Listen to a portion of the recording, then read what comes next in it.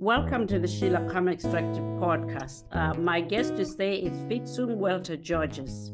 Fitsum is a scholar and a senior research consultant with affiliations as an industry fellow with the Sustainable Mineral Institute at the University of Queensland in Australia. He specializes in socioeconomic impacts, economic linkages, structural transformation, and resource governance. His work in the last 15 years involved applied and academic research, strategy designs, multi-stakeholder action dialogues, building capacity, leadership, and partnerships, among others. I had the pleasure of meeting Fitsum a year or so ago as a PhD scholar, and I'm glad to know he has now submitted his thesis. Fitsum, welcome to the Sheila Kama Extractive Podcast. Thank you for having me, Sheila. I'm happy to be participating in your podcast. Right. So on the subject of mineral value addition, I just wanted you to explain for us. It seems self-evident, but what do we mean by mineral value addition? Okay. So the term mineral value addition is simply referring to a process of increasing the economic value of extracted minerals by transforming them into higher products or high value products, or even intermediate products, rather than exporting them in raw form. So when I say a process, I am referring to two aspects at least. One of those aspects refers to the fact that the process of transformation involves various activities across different stages, and these various activities do not just add value in terms of income or finance, but also value in terms of employment, in terms of the skills and technology that could be generated as a result of those activities. The second aspect is that value addition relates to both enhancing the market value as well as the utility of minerals. Utility in the sense that minerals that are processed or turned into final products can be utilized in country as well as in other countries after export. Yeah, so that's interesting because you've used two terms. One is value enhancement, the other is utility. Can you just again define for what's the difference? Why is it necessary to make those distinctions? Okay, that's a good question. So they are interrelated, but also they're a little bit different. So interrelated in the sense that both are pointing to the achievement of economic value at the end of the day. But they are also different in the sense that when we talk about market value, we are talking about the benefits in terms of income that could be generated, in terms of revenue that could be generated as a result of selling the different forms of minerals or mineral products overseas or in other markets, regionally or nationally even. When we talk about utility, we are talking about using those minerals in industrial processes. So, for example, using steel as a product, as a mineral product in industrial or manufacturing processes. So that is the difference that I am implying between those two. That's lovely. So here is something else. One hears people speaking of value addition and then speaking of beneficiation. Is there a difference between these two concepts? And if so, what is that difference? Okay. So there are two concepts that are sometimes used interchangeably, but I think, yes, they are related, but also they are different. So when we talk about mineral beneficiation, we are simply referring to the process of preparing raw mined minerals or ores in order to really improve their quality and extractability. So it involves the process of purifying mineral ores, for example. So there are also activities that include crushing, grinding, washing, separation, So the idea or the objective of beneficiation is really to increase the mineral content and concentration in order to prepare those, beneficiated minerals or mineral products for further refinery or for further processing.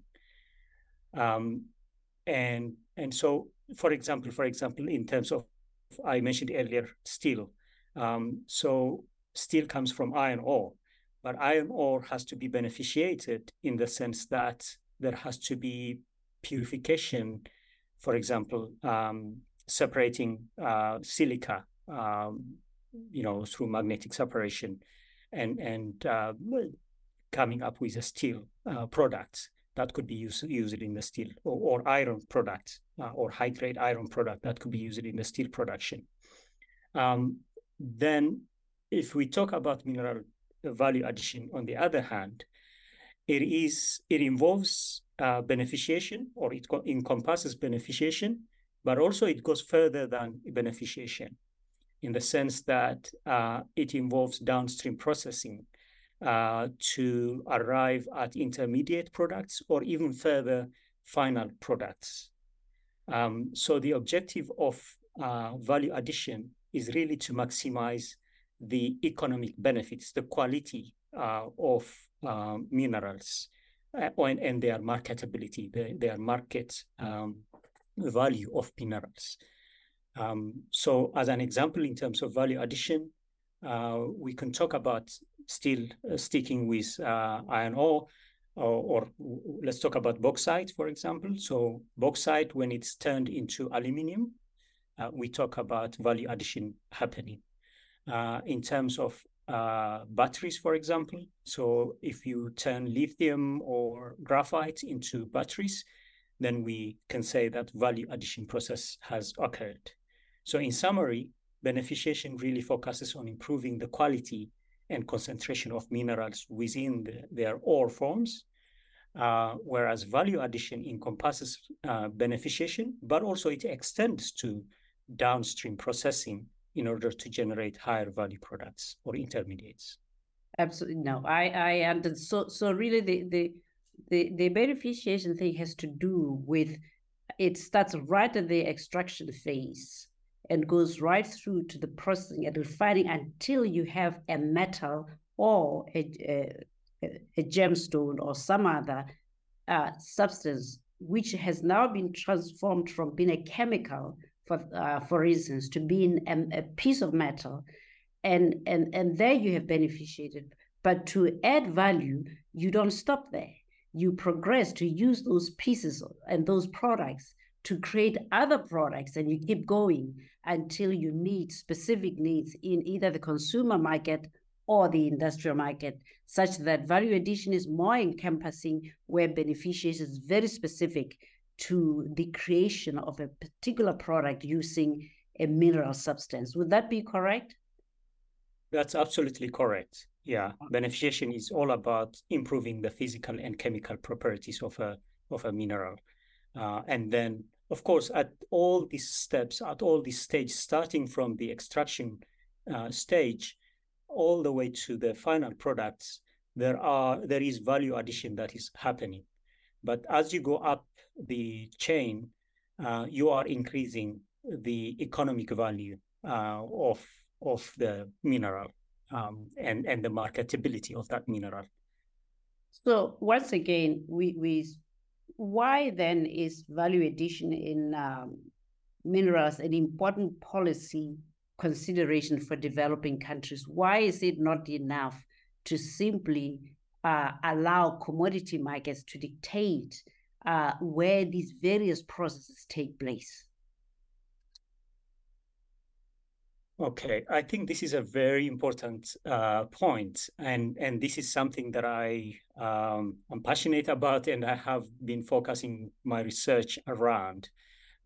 So it is an important element. Value addition is an important element within the broader perspective of let's say, economic diversification, all the way to having the potential to increase or to have a positive economic transformation. I'll explain that. So, by having or by increasing your capacity to value add on minerals, you are able to diversify your economies, because you are able to generate or to create new businesses in other economic sectors, even new industries in other economic sectors. And through that, you are able to minimize your vulnerability to global commodity price fluctuations, for example. So that is one of the key areas that I have been really focusing my research on. And because of that, I feel that we need to think nationally at a national policy or strategy level when we talk about value addition. So we have to see it within that broader perspective of economic diversification and positive economic transformation. Of course, within this, then we can talk about the advantage or the opportunities of creating revenue or generating revenue as you go up the value chain. So it's very important that you have the right policies around local value addition in order to be able or to maximize revenue collection. Within revenue collection as well, we can talk about revenue retention. If you remember, I was talking about utility of minerals earlier. So revenue retention applies when a country has the capacity to do the processing itself rather than relying on multinationals to do the value addition for them. And so by doing so, they are able to retain the revenue that could have been gone. Then, of course, we can talk about the opportunities to create jobs, the opportunity to transfer technology and innovation to local capacity or capabilities, the ability to develop infrastructure, because this is a very high intensive investment, value addition. It requires infrastructure. It requires innovation and technology, and by doing so, you are able to also have a spillover effect on other economic sectors. And so that is why it's a very important policy aspect for countries to consider. Then, of course, finally, I would like to make a point in terms of the trade balance effect. By expanding or by creating a high value product through value addition, countries are able to improve their trade balance in a way that as they create or as they are able to produce finished products, then they are able to minimize their need to import finished products, which then results into a reduction in their trade deficits. And so that is a very important national kind of opportunity. And because of that, then value addition needs to be considered as a policy aspect. Of course, it has to be done right properly in a way that it doesn't contradict investment. It doesn't contradict the market, but works along with the market and investment opportunities in order to maximize higher value and benefits. I want to follow up on this. You used the term or the phrase trade balance.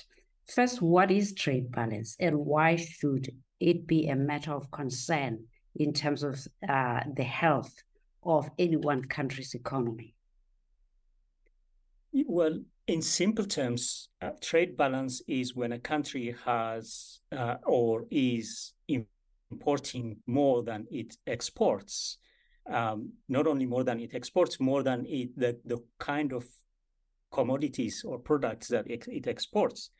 So most of developing countries, for example, we see them exporting, especially resource-rich countries, exporting minerals in their raw forms.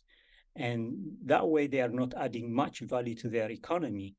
And then also they will have still to import finished products. So in some cases, countries are ending up buying finished products that were made out of the raw materials that originally came from those countries. And so it is affecting the trade balance in that way, because you are buying with high prices those finished products, whereas you are exporting raw materials that do not even provide you high value, as opposed to exporting mineral products that have gone through value addition processes. And so that is a very important issue. And then, of course, being able to export high-value products and minimize the import of high-value products allows a country to have a healthy exchange or a healthy currency value as well. And that is very important, because in order to purchase finished products from elsewhere, you will have to use foreign exchange or foreign currency or a dollar, which would be difficult for some countries to accumulate over the years. So that is quite important, and national interest for countries to consider as a matter of policy. So we've spoken about the importance of value addition in the context of national development, and then we've spoken about it also in terms of reduction of trade deficit, etc. I can't help wondering, is value addition then as much a national economic development issue as it is a geopolitical issue? How does one draw the line? Okay. If I take the latter in terms of geopolitical issue, it is a great deal of geopolitical issue, especially now with critical minerals. I don't know if you've heard of the concept known as friend shoring or ally shoring, which was introduced in the US government. And it relates to the minerals security partnership that was created by mostly Western countries. And this is mainly in relation to China's dominance in both processing and also manufacturing of critical minerals. And so the idea is really to try and concentrate or attract like-minded countries or countries that have similar values to collaborate or to partner in terms of the supply chain or the sourcing of minerals and then the value addition and the processing of those minerals. So an example is a partnership that was created between Australia and the United States, I think 2 or 3 years ago, in this respect, which allowed Australian,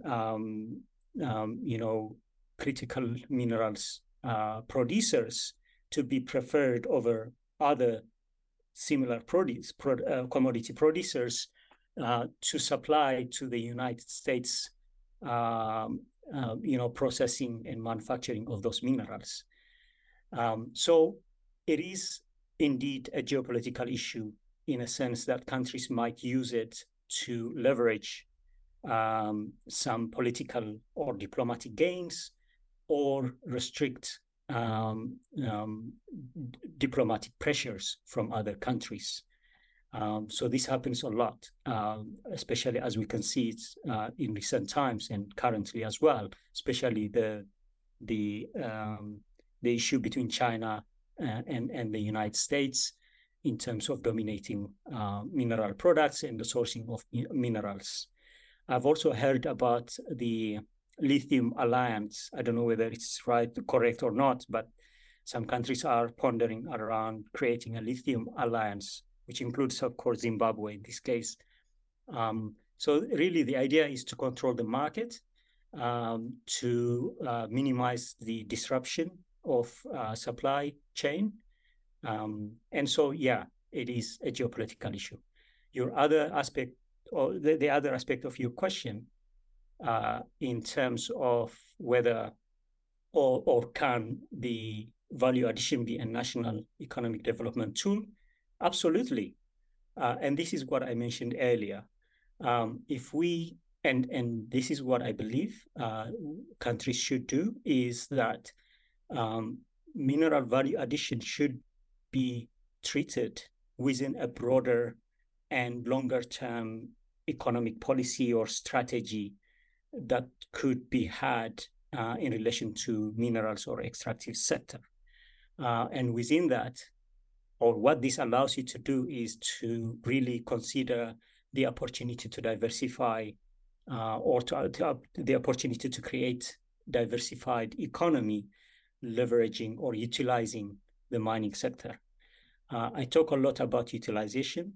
So utilization can be within this broader framework, can be in terms of, okay, there is job market or employment created as a result of value addition, but do you see it as just a supply chain opportunity? Or do you see it as a utilization opportunity, in the sense that, are we considering employment in the value addition process as a matter of a broader economic diversification, or we're just simply serving the demands of the extractive sector? So that is a very important aspect to consider. The same with revenue generation. We need to talk about revenue utilization. Utilization in the sense that whatever revenue is generated from the extractive sector, also in this case, the value addition process, utilization in other economic sectors, technology utilization, infrastructure utilization, all these areas, we need to look at them in a more broader perspective. So yes, value addition can be a very good, or one, I stress one because there are other aspects as well, but value addition is one of, and if not important, national economic development too. Yeah. So really, to your point, value addition in minerals can be several things, not just economic development, but it turns out that it can also be a tool for balancing geopolitical economic power, and also a tool for managing trade and trade balances between partners. So it suggests then that countries must really think. It's not just that we are adding value to minerals. It's also an important question as to what gain are we doing this? When we have succeeded, what will have changed in our countries? What will have changed in relation to others with whom we do business? What will have changed in terms of our, if you wish, voice and presence in the international stage? And so it cannot just be an inherent feeling of wanting to keep the minerals longer in one country. It has to be with a clear purpose. Is that right? It is right, definitely. And just to reiterate, I'm talking about the broader economy. When I say broader economy, I'm thinking of the mining or extractive sector, and in which case we are talking about value addition from the mining sector, should be treated as one area of the broader economy. So we need to look at other economic sectors, depending, of course, on the capabilities, the endowments that a country has, and the leveraging opportunity that it could have in relation vis-a-vis regional countries in the region as well as globally. So in that sense, you are trying to minimize the dependency on extractive sector. Rather, you are utilizing mining sector to bolster your other economic sectors that could be sustained for a long, or that could be sustained long term. Sure. So When we think about mineral exports, you know, a lot of commentators, especially in Africa, often associate the lack of success in value addition on the continent with historic colonial policies. Is this correct, or are there more important underlying factors than colonialism that explain why Africa has not succeeded in value adding its minerals and making it a more robust contributor to that broader economy about which you speak? Okay, so yes, I think um,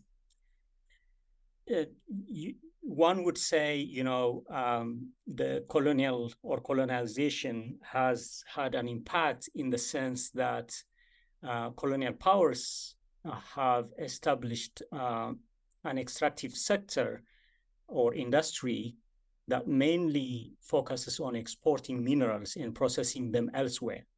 And so that is the legacy that they might have left, and these countries might have to deal with the same kind of process, digging minerals and exporting them in their ore forms, because there wasn't any legacy of processing in country. But I think it has to go deeper than that. There are you cannot solely attribute the issue to colonial legacy. There are more complex factors. For example, I will mention some of the challenges, just to clarify. I think some of them I mentioned earlier, because the value addition process is a capital-intensive investment.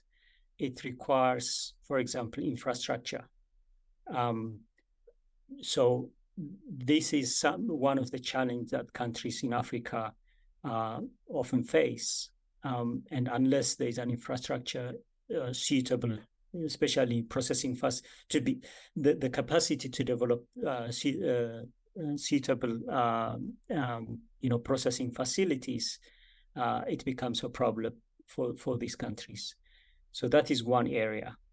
The other area is, of course, in terms of technical.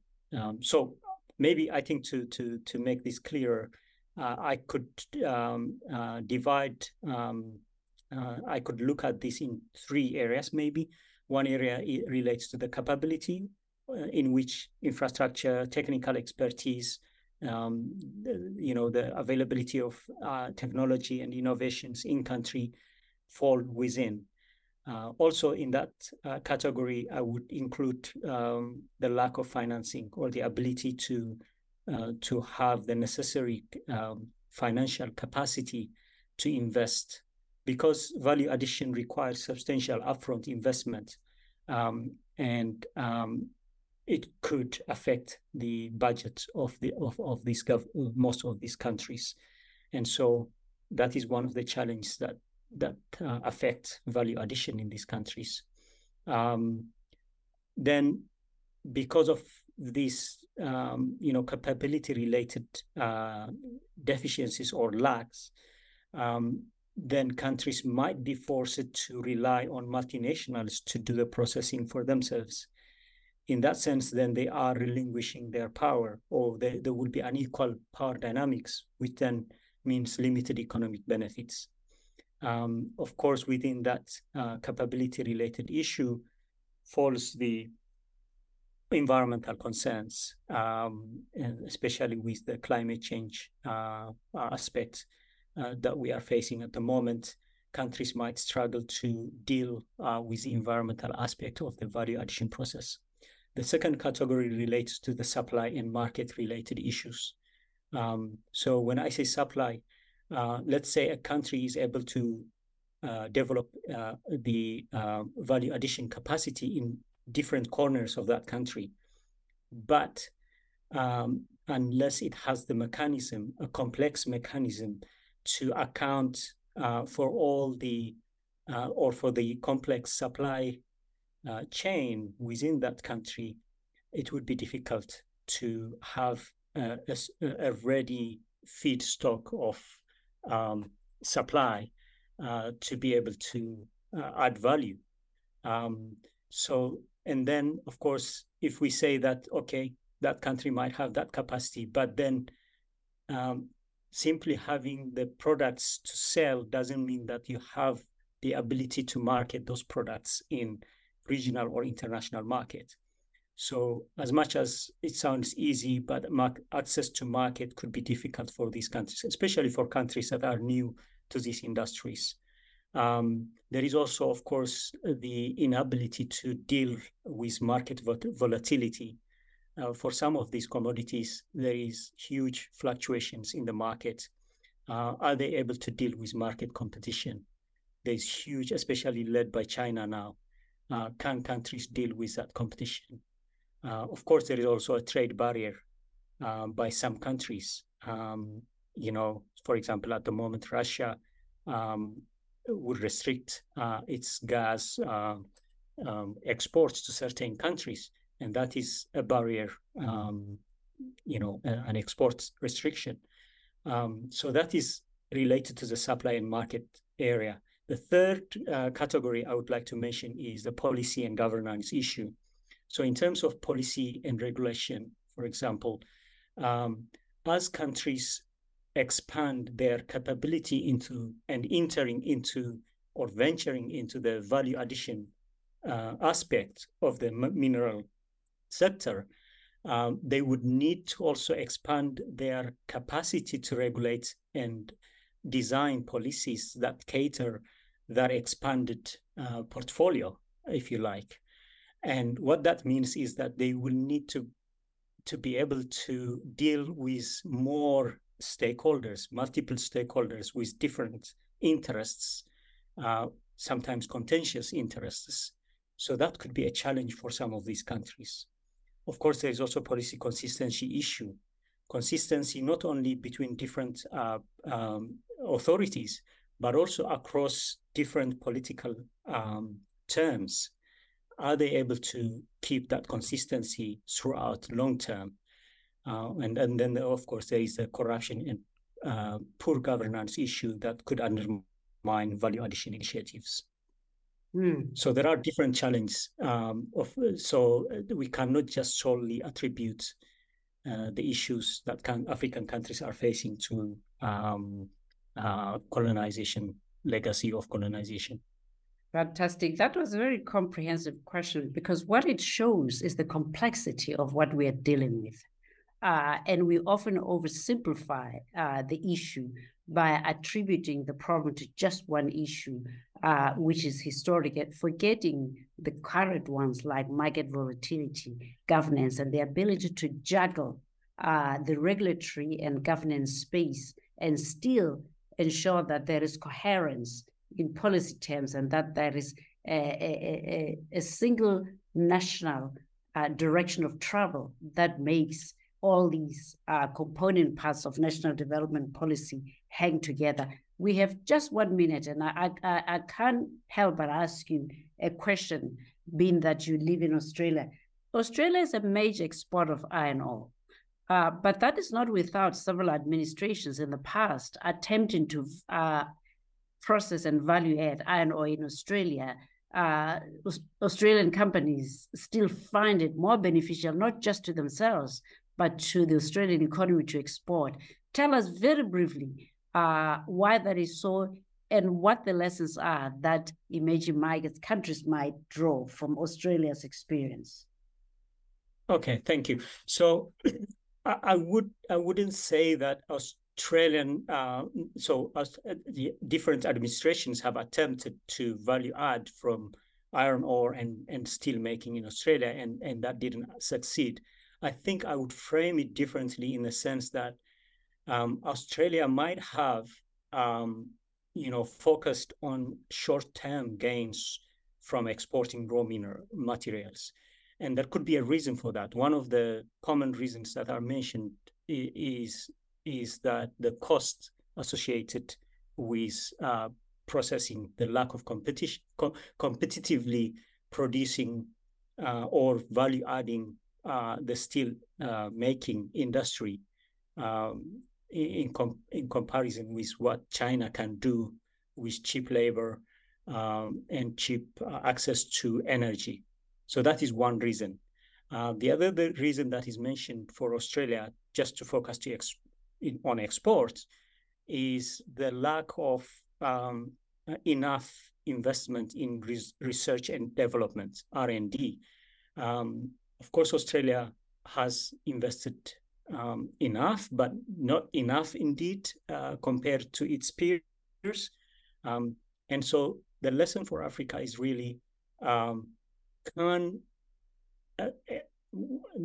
resource-rich African countries think maybe individually as countries, but also I would rather have group of countries at regional level think of their capabilities and think of formulating a long-term strategy to be able to add value from minerals, to develop the research and development area, to invest in it. But also, I think one opportunity for African countries is really to leverage what the private sector can contribute to the table. Because the private sector, especially mining companies, have the technological capability to do so, it might be easier for these countries to have a public-private partnership. And by doing so, they are able to also leverage the skills and the technology transfer that could be generated from these partnerships. And then through that, they could develop their own value addition capacity.